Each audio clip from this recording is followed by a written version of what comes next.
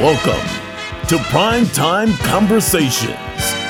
Here's your host, James Tunstall. Hey everyone, welcome to the show. Thanks for joining us. And today, I've got a very special guest, someone who's opened many doors for me at the start of my podcasting career, especially in the wrestling world.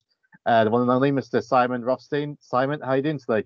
Oh, good to see you, James, mate. Yeah, it's funny being the person on the podcast rather than just the one listening in the background telling you not to ask dodgy questions. So it's nice. I try my best. I think I remember at first I was so nervous. I think my first one was with Ace Austin and then Deonna Purrazzo, and I was like super nervous. But eventually, I like to think I grew into it eventually. But yeah, you've always been there to me, and you opened a lot of doors for me, and yeah, it's led on to so much in my short podcasting career. Yeah, no, I think you do great from the very start. I thought your interviews were great. Everyone's always nervous the first couple of times, but you wouldn't have known it. So yeah, no, I think you guys do a great job. That's why I'm pleased to be on it. Pleased for you to grill me tonight. Yeah, we'll start off with something a little bit fun. I know you're a big, massive Arsenal fan. Yeah, yeah. So I was a bit disappointed. I'm a Liverpool fan, so I was a little bit disappointed last week's result because like you had the man sent off, and I'm like, wow, we couldn't capitalise on that. Yeah, I mean, I thought it was very strange. 10 men against Liverpool at Anfield. I really thought you were going to smash us, but it was a great performance by us. I've got tickets for the second leg in 2 days' time, but there are now rumours just before we started this chat. I was checking Twitter, and there's rumours that game might be called off now. So I hope not, because I've got tickets. At this point, you just want to get the games done. But yeah, I think we're having a good season. I mean, I don't think we're on the same level as Chelsea or Liverpool, and certainly not Man City. But I think we're having a good season. Arteta's getting it right. You've got to trust the process. But it is strange us letting out all these players on loan and then cancelling games because we haven't got a full squad. But also, it upset a lot of Spurs fans. So, Yeah. I think it was a good thing.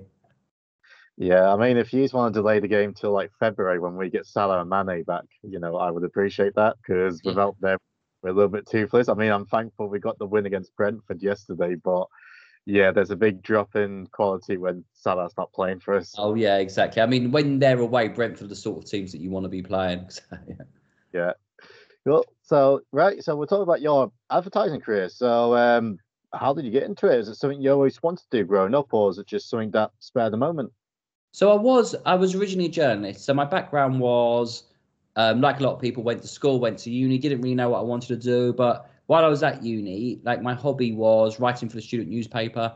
I had a show on the student radio station, long before podcasts were a thing, because I'm now in my early 40s. So before people knew what podcasts were, we used to have radio stations. I think there are still a few of them.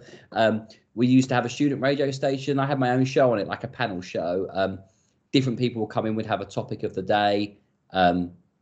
Nowadays that might be Boris partying or what's happening with immigration or something. We'd have a couple of people on both sides, and my job was to try and keep the peace and get some information out of them. So I just really loved it, and I just thought that was a good hobby of mine. But I thought, I can't actually become a journalist because I don't know any journalists. My parents aren't journalists. I didn't know how to get in.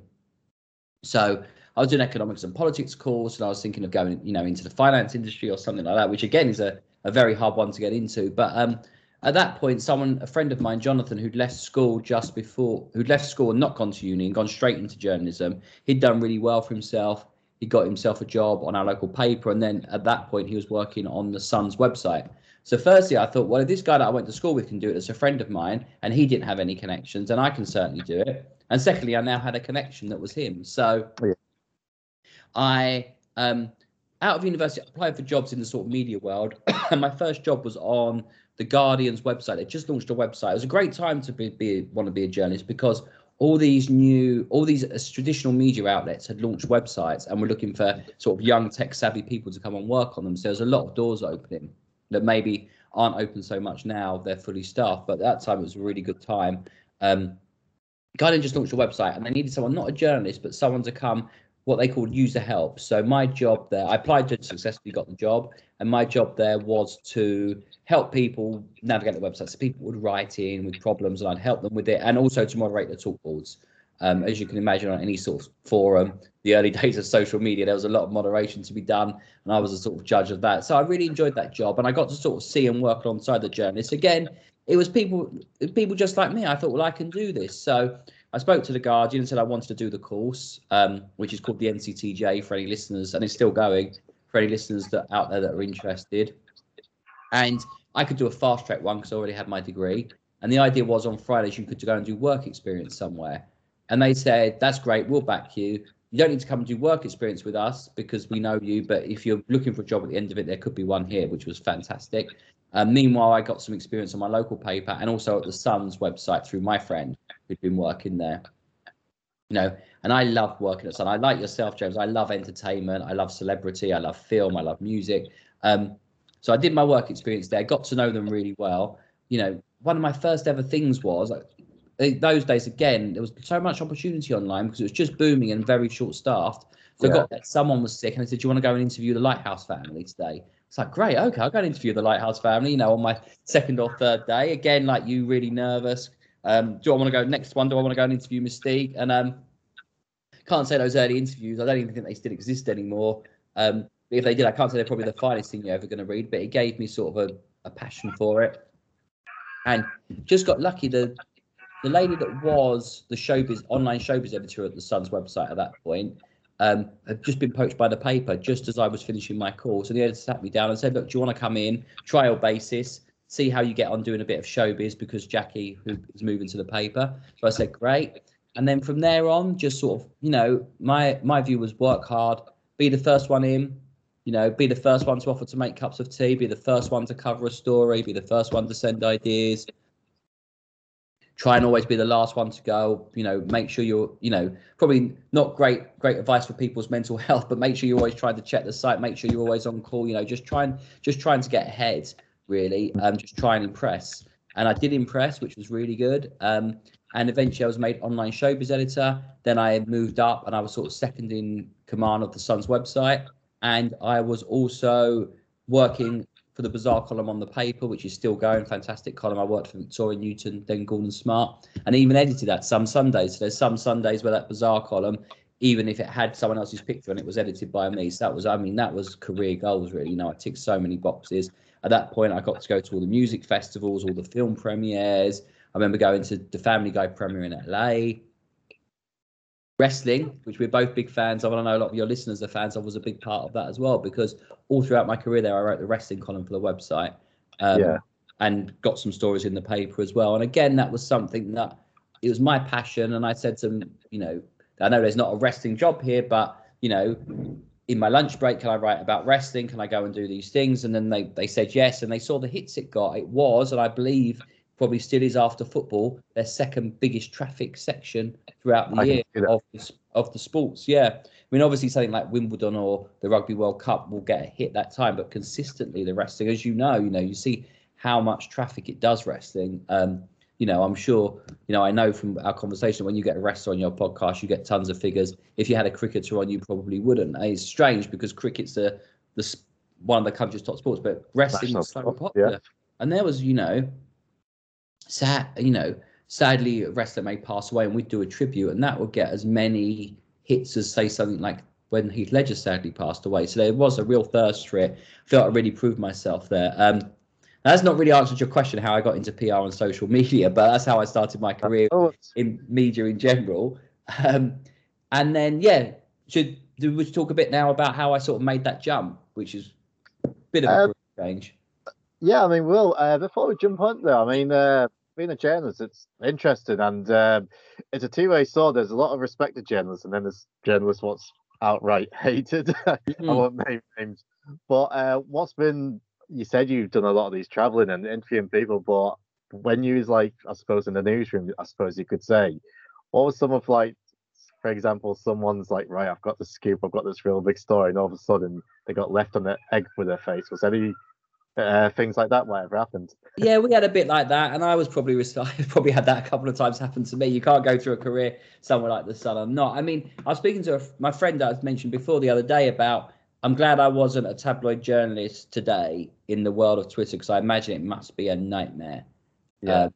You know, and, you know, I think when I was, you know, most of my things were writing about music, film. It wasn't sort of the down and dirty, door knocking type of tabloid journalism. But I mean, you can see, because there have been some bad stories over these, you can see why places like the Sun and other tabloids can get a bad reputation. But like everything on social media, that's exaggerated and journalists are personally attacked. And yeah, I don't think I would want to do that now. So it sounds like you had a great career in it. So what made you want to do the jump and start SRX and do your own thing? Yeah, no, that's a good question. So there's a few reasons. Firstly, the heyday. I came in towards the end of the heyday of journalism. By the time I'd been doing it about 10 years, it was a very different place. Lots of people being made redundant. Not that, I don't think my job was ever under threat, but I'd had to make members of my team, redundant or cut their hours, which I didn't, no one really likes to do. I felt that we weren't getting the right investment in stories. A lot of the websites, including The Sun, that time were going behind paywalls. So we were seeing our traffic drop by like 90% because obviously you're not giving it away for free anymore. People are paying for it. So a lot of things like that. Then also, my wife was pregnant. My daughter was just about to be born. And that was a big thing to me, wanted to be at home a bit more. Like I say, the way I work has always been try and be the first one there, the last to leave, the first to put their hand up for stuff. And that is the culture of newspapers. Everyone's like that. It's not a 9-to-5 job. And even though what I do now isn't 9-to-5 job, I'm my own boss. If I want to take the kids to school, I take them to school. I mean, we just interrupted this chat so I could sort the stuff out for the kids. So exactly, and you can't necessarily do that. So I wanted a better work-life balance. There was that, and then there was a wrestling opportunity came up. I was very close friends with Dixie Carter. I'd worked with her a lot writing the wrestling firm, who was the president of what was then TNA Wrestling. And I went to her and I said, look, TNA Wrestling is getting really good. It was just before Hulk came, but it was when AJ was there, Joe was there. I think Angle had just come in. So look, you're getting great publicity. We're covering you a lot of the Sun because you and I have a personal relationship, but there's all these other outlets in the UK that you could really tap into, but you just haven't got someone over here. And your team, 1 or 2 people you've got in the US are already busy doing the whole of the US and North America. So give me a go. And again, she said, okay, come on for a 3-month trial basis. We'll send someone over for a media tour, see how you get on. That person they sent over was Ric Flair, the Nature Boy. So, I mean, it's like a slam dunk, isn't it? So we got him, in the Sun, the Mirror, the Star, on Talk Sport. I think Sky Sports Radio, all these great places, and they were really impressed. And they came on board as SRX's first PR and social media client. So yeah, Ric Flair was your first one. So what a way to start off. Yeah, no. So that was, I mean, the Nature Boy coming over, and then it just went on from there. I've got to work with, do media tours over here with, Kurt Angle, Hulk Hogan, Mick Foley, Ken Anderson. I mean, so many names. I mean, we could be naming them all day. Obviously, so the pandemic really sort of has changed it a bit. Everything's done on Zoom, as we've been doing, James, with our interviews, which are great. I get to meet people over Zoom, the interaction is good, but there's nothing like, I'd love if Sami Callihan or Rosemary or, any of our top talents, Matt Cardona, Moose, any of our top talents could come over here and, I could take them around for 3-4 days, visit people like you do. Often we'll get like a hotel room, do like interviews back to back, then I'll take them to Talk Sport or to the Sun or wherever. And it's really, really, really good. The talent love it. And I really miss that. I'm looking forward to getting back to it. And then, so Impact Wrestling was my first client and my first foray into the PR world. And you mentioned you was a wrestling fan growing up. So one of the big things, and we've spoken about it privately, like the Maximum Impact tours they used to do, feels like a lifetime ago now, especially for yourself, but they were so popular in the UK. I don't think people understand.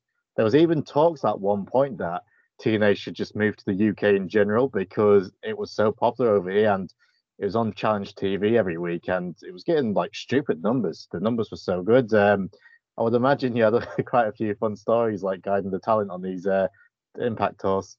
Yeah, I mean, the talent absolutely loved them.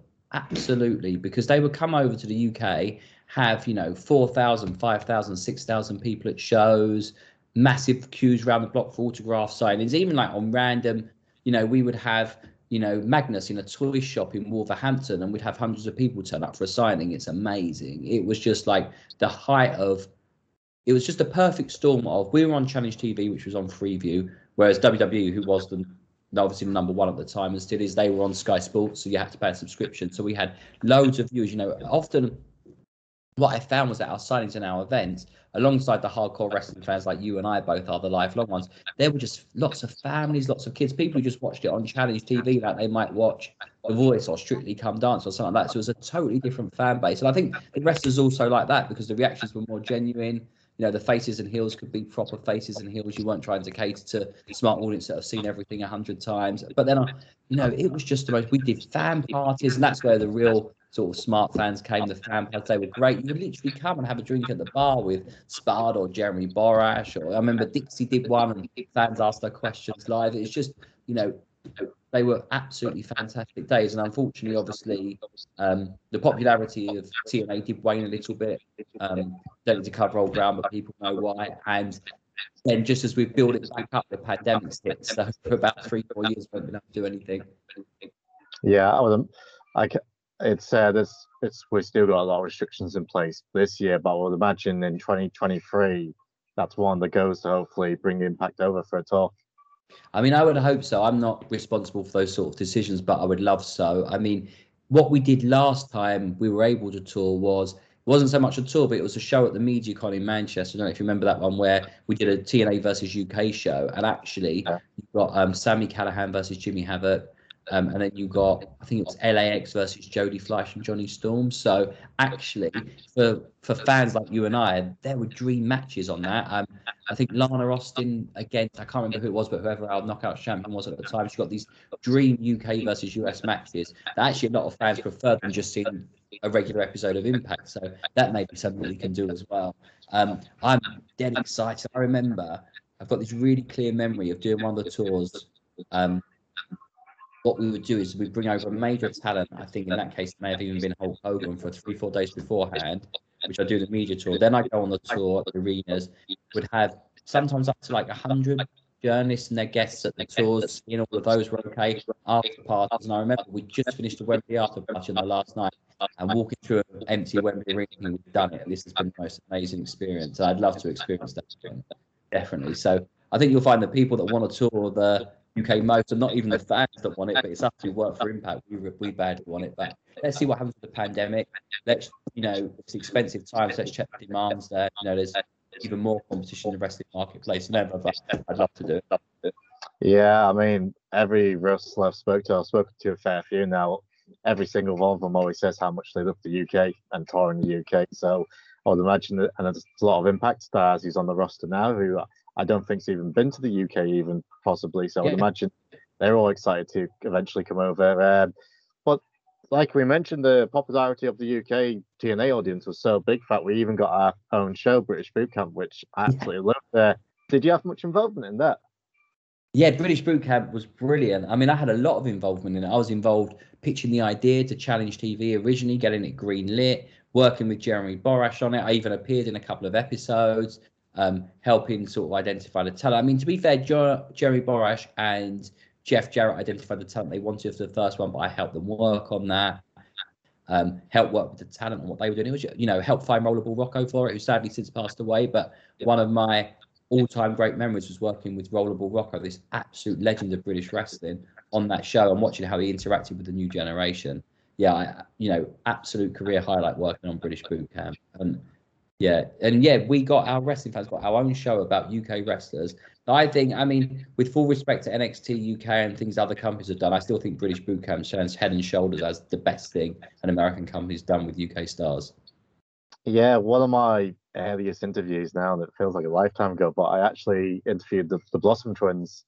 Yeah. And we spoke about British Boot Camp and how much fun that they had on it. And it was, they had a good career afterwards. Rockstar Spuds obviously had a good career, and the other guy we can't really talk about too much. But season 2 came about as well, and season 2 was even bigger. And besides Grado, I think everyone in season 2's went to WWE one point or another. I know Rampage's on NXT UK and a few of the others, and obviously Mark Andrews and stuff. So you identified so much talent on British Boot Camp that they've all gone on to sign for WWE eventually. Yeah, I think those guys are so talented they all would have done anyway. Or one sec.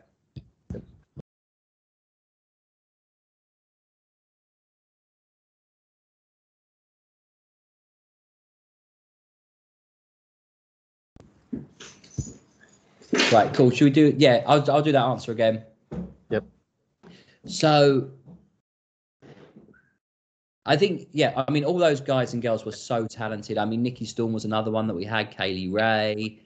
Dave Mastiff. I think they were all so talented. They all would have signed with the WWE eventually anyway. But I still get a sense of pride seeing things like, you know, Nikki Asher. She's now winning their title over there and stuff like that. But yeah, all those guys would have made it anyway. But again, just to work with all those talents was just the best. I mean, it was interesting. Again, with both seasons, the person we thought was going to win at the start didn't win. With the first season, we thought the Blossoms were going to win. They seemed to be, you know, the obvious TV ready. The WWE had the Bellas. The Blossoms were great. But then Spud just blew us away. And again, with the second season, everyone thought Grado was going to win. Grado was already a superstar, and Mark Andrews blew us away.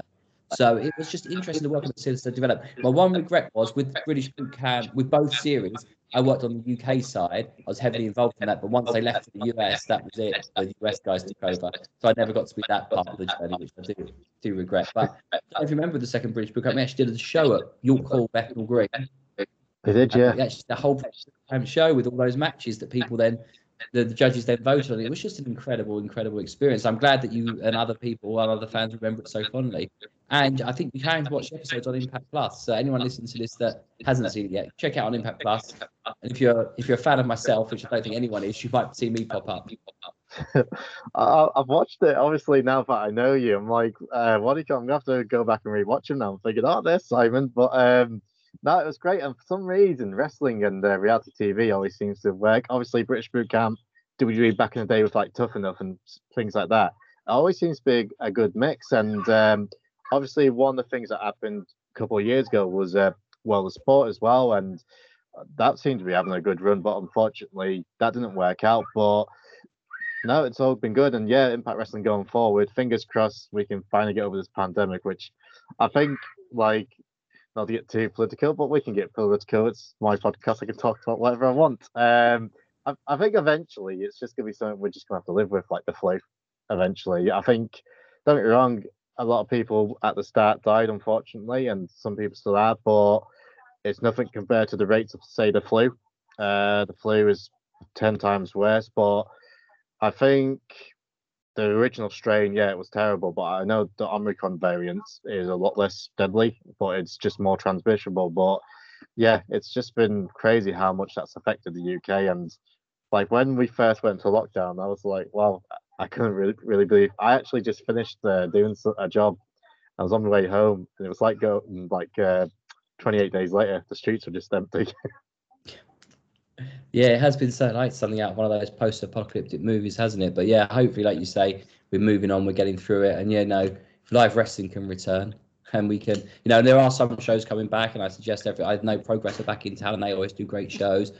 And we worked with them a lot in the early days with British Boot Camp. They were our partners on it. You know, they very kindly let us come and film at their shows. I remember Spud getting a fantastic heel reaction there. So, you know, there's other shows for people to check out, but, you know, as soon as we can come back, we want to. Well, imagine Spud, obviously you work with him, British Boot Camp, and obviously his time in Impact. Now that he's available again, I would imagine he's someone you would love to see back in Impact Wrestling. Yeah, again, I don't make those decisions, but I love Spud. I think he's got one of the best minds for the business that I've ever met, and I knew that from the second I met him. He's got this incredible mind for the business, and yeah, he'd be an asset to any company. I'd love to work with him again. I'd love to have him do it. I'd love to listen to him do an interview with you, for example, and just listen to what he has to say about the business.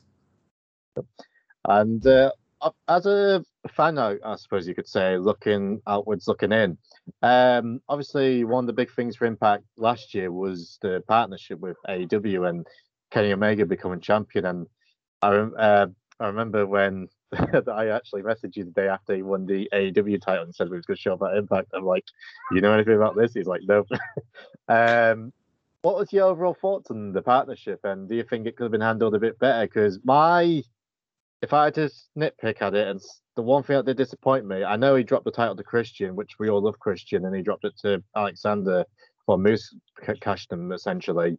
My biggest sticking point was that Omega didn't drop it straight to an Impact wrestler. Right, I mean, that's interesting. First off, to pick up on your initial thing when you text me and I didn't know, I honestly don't know. I mean, with decisions like that are going to be a surprise, they keep it so tight. I mean, you don't see much leaking out of Impact Wrestling at all. You used to in the day someone had a burrito rather than a sandwich for lunch and it'd be all over the dirt sheets. But now it's very, very tight, right? Nobody knows. I didn't know. I like how it went. I always trust the process. I think the way it paid off and how Moose has become this massive heel out of it, and how Josh Alexander has really sort of come from a guy who was a tag team guy to an X Division guy to a main eventer. So we've made Josh Alexander as the main eventer. Moose is a really fantastic heel. We had that great moment with Christian coming back. I think for a lot of old school fans, a lot of maybe more recent fans will think what you think. Yeah, Kenny should have dropped it to Moose directly. But I think a lot of old school fans love seeing Christian back in Impact for a run. What a lot of people wanted. Love that program with Josh. And I think you couldn't have done that program with Josh and Omega. It worked well with Josh and Christian. I think the payoff with Moose. Again, a lot of people didn't like it at the time, but now it's growing on them. Yeah. What's your thoughts of Mickie James, the Knockouts champion? Looks like she's coming up at the Rumble. Again, I found out when you did. I've brilliant for us. I think she said she might come out to a hardcore country music, might come out with a belt. I think the forbidden door's open. I mean, that's the one thing I'll say about the AEW Impact storyline. I mean, I really liked it. I know some fans like yourself have got certain criticisms of it, but the forbidden door's now a thing. I mean, Tony Khan's got that term over, hasn't he? You can't wait to see what's going to happen next. Mickie James in the Rumble, Bullet Club are in Impact. Who's going to turn up elsewhere? It's just amazing. Don Callis is now with Kenny in AEW. Anyone can turn up anywhere, and I think it's an exciting time to be a fan. Every show's must watch. And, WWE are now going to have some Impact Wrestling fans tuning into the Royal Rumble, so it's a win for them as well. Yeah, I think the most surreal moment for me watching Impact last year was the Rock inducting Ken Shamrock into the Hall of Fame. Amazing. Again, amazing. And again, that was on a call, and they said this, brief that this is going to happen, be ready for it. It happened. And Rock is someone that I never really worked with. I interviewed him once when I was at the Sun, and he was a great guy, but again, that's I was probably one of 100 people he spoke to that day as part of a press junket for a film he was doing. But he's a great guy, and I'd love to work with him. Stone Cold, again, when I was interviewed at the Sun, was one of the greatest guys to speak to. Real passion for the business. I remember once pre-WWE event we did a round table, it was media from around the world, and I was the only one who was really a fan. Everyone else was asking questions about, is it real? Does it hurt? That sort of stuff. And I can't remember. I asked him, do you think they should have put over Eddie Guerrero in this match last week? And he loved it. And he wanted to speak for half an hour about who they should be putting over and didn't care about the other questions. So, I think as a wrestling journalist yourself, wrestlers do appreciate people that are fans that know the business. They want to speak about what they love, like anyone does. Yeah, I think that's one thing that's helped me, because I've been a fan since I can remember. When I've interviewed wrestlers, I'd like to think that I know quite a bit about wrestling.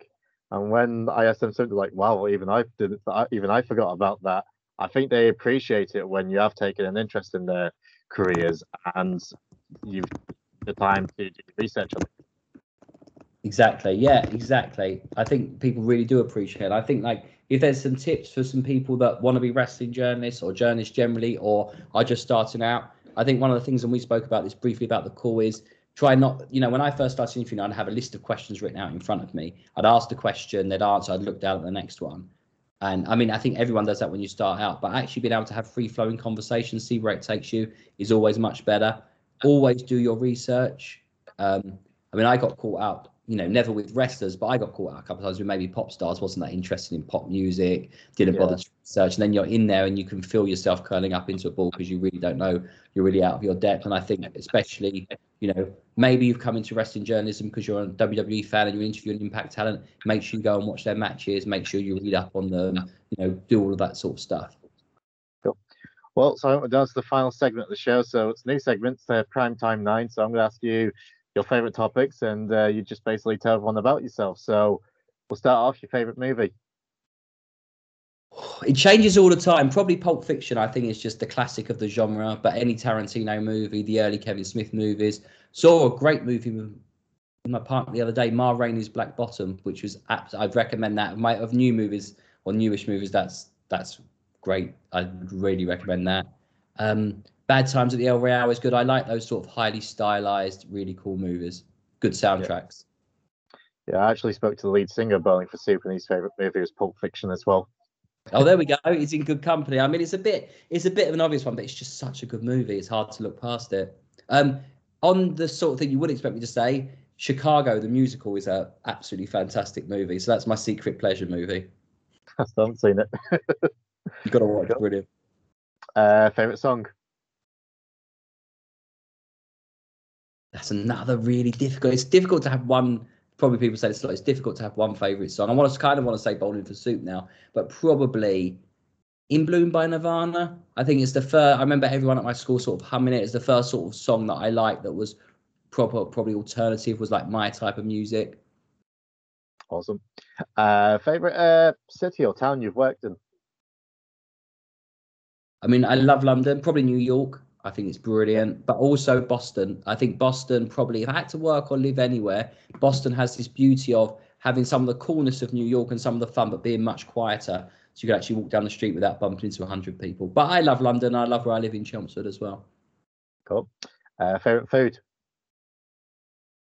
Favorite food? Chicken soup. Traditional Jewish chicken soup. Any Jewish listeners you've got will know what I mean. You can't beat it. I'd say my mum's, but I think I've almost surpassed her. Yeah, awesome. Favorite video game? Mario Kart. Okay. No. I mean, probably I've had FIFA phases, I've had Pro Evo phases, I've had Champman phases, but Mario Kart's the one I always come back to. And now my little boy's a gamer, so we play against each other. I can't say I win very much. I was going to say favorite sport, but I presume football. Yeah, football, 100% football. And if you're counting wrestling, then they're tied. Yeah. Favorite fan experience for yourself? So fan moments. I would imagine a moment where you've been around the wrestlers, probably. Yeah, I mean, as a football fan, meeting Thierry Henry. I mean, again, most of my fan moments have come via work. When I was at the Sun, I got invited to an Arsenal training event and I got to meet Henry Vieira, so that was great. You know, like, I mean, going out for dinner. So we did an interview day with Hulk Hogan. And then I went out for dinner in the evening with Hulk Hogan, Eric Bischoff. We went to Gaucho, which is a lovely steak restaurant. Andy Barton, who was Dixie's number 2 at the time. And Hogan and Eric, they really enjoyed the interviews that day. We had a couple of guys that were sort of big WCW fans from back in the day. They really enjoyed the interviews and they were just chatting about some of the questions they'd been asked and some of what they thought about different wrestlers they've worked with. And just to be there as a fan, listening to these two legends talking, you know, getting to go out with Ric Flair, all those sort of things. But just having the impact in the UK, just being there at the shows with, you know, and I always say this, and it's the truth, is that I look forward to seeing the journalists as much as the wrestlers. I'm looking forward to sitting next to you and seeing you, meeting your friends and family, watching the show with you, going around meeting the other journalists as I am seeing all the wrestlers again. So I just love it. We're all one big family. Cool. And final one, funniest story in your profession? Oh, funny story. I mean, this is really sad. I don't really, because I'm the sort of the PR guy, the professional guy, I don't really get involved in pranks and jinx and things like that. I honestly can't think of anything. If I think of something, I'll text you later and you can post edit it in. But just, I mean, I would say most special moment is those moments where we've really achieved something, where, you know, we've got some great coverage for a story, or we've really had something great with the fans. I remember doing something with Kurt Angle. I mean, this is funny in a childish way. I was doing something with Kurt Angle and he looked one way and I slipped on a Hulk Hogan mask. And he looked back and I said, "Hey, brother," and all that. Was quite funny. Or I remember once when I was working with Ric Flair, we'd done quite a few interviews back to back. And he said to me, you know my story, you know my answers. Next one's a phoner. Could you just do it for me? So the guy phones up and I said, "Hello, it's Ric Flair." And I didn't even try to change my accent. And for the first minute, the journalist thought he may actually be talking to Ric Flair until I said, "Oh, I'll put him on now," really. Yeah. Cool. Well, Simon, it's an absolute pleasure to talk to you. But before we go, tell everyone about SRX, where they can find it and find you on social media. Oh, James, thank you very much. Yes, so SRX, I mean, we've got a number of clients. Impact Wrestling is probably the most interesting to talk about, especially with other guys that are fans. But I do a lot of work for different charities. I do some work in the Jewish community, a lot of business work. The Essex Chambers of Commerce is one of our clients that do fantastic work connecting different businesses. And in fact, I've got a network meeting with them tomorrow morning. You can find me on Twitter at Cy Rothstein, and we're on Instagram and SRX Consultancy, and that's also our website address, srxconsultancy.com. Please look me up. Obviously always available for PR and social media work, but I appreciate a lot of people listening to this will sort of want to get into journalism, maybe want to introduce some of our Impact talent. So contact me through there, put you on the mailing list, and we'll see what we can do. Like you were saying earlier, James, managed to, you know, help you out at the start of your career with stuff, and I love sort of helping discover new talent. So that'd be fantastic. Awesome. And yeah, hopefully when we get the shows all up and running, yeah, we'll try and do this again in person next time. Brilliant. Yeah, hope so, mate. Thank you.